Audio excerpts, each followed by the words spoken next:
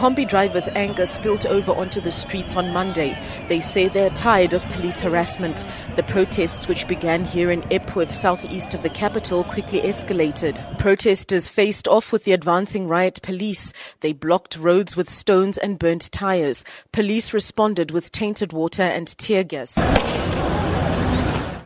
The K9 unit was brought in, but people kept throwing stones, refusing to give up.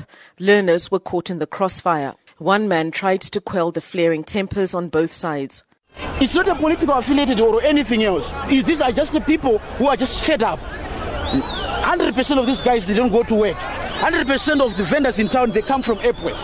And these are the people we really need, if the government and everyone else, to look into these matters of these people, and so that we have an issue, amicable. The police went door to door searching for protesters in their homes, brutally arresting the men that they came across. The arrests are likely to spark more animosity towards police in this impoverished community. On Monday, social media was awash with calls for more violent protests. There are also threats against those who refuse to stay away from work and businesses on Wednesday. Police have issued a warning. Police spokesperson Paul Nyati. The Zimbabwe Republic Police would like to warn all those who are inciting and engaging in violence that such misconduct will be severely dealt with.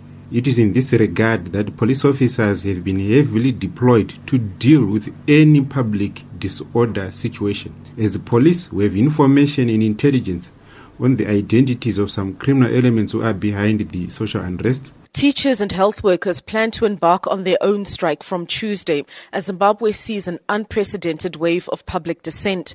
As the fire smolders in Epworth, reports emerged of more protests in the eastern township of Mabvuku, while in the central business district, another group was protesting, this time against Vice President Phelekezela Mpoko's stay in an upmarket hotel for over a year while his house is being refurbished. Zimbabweans once known as being passive are passive no more. I'm Shingai Nyoka in Harare.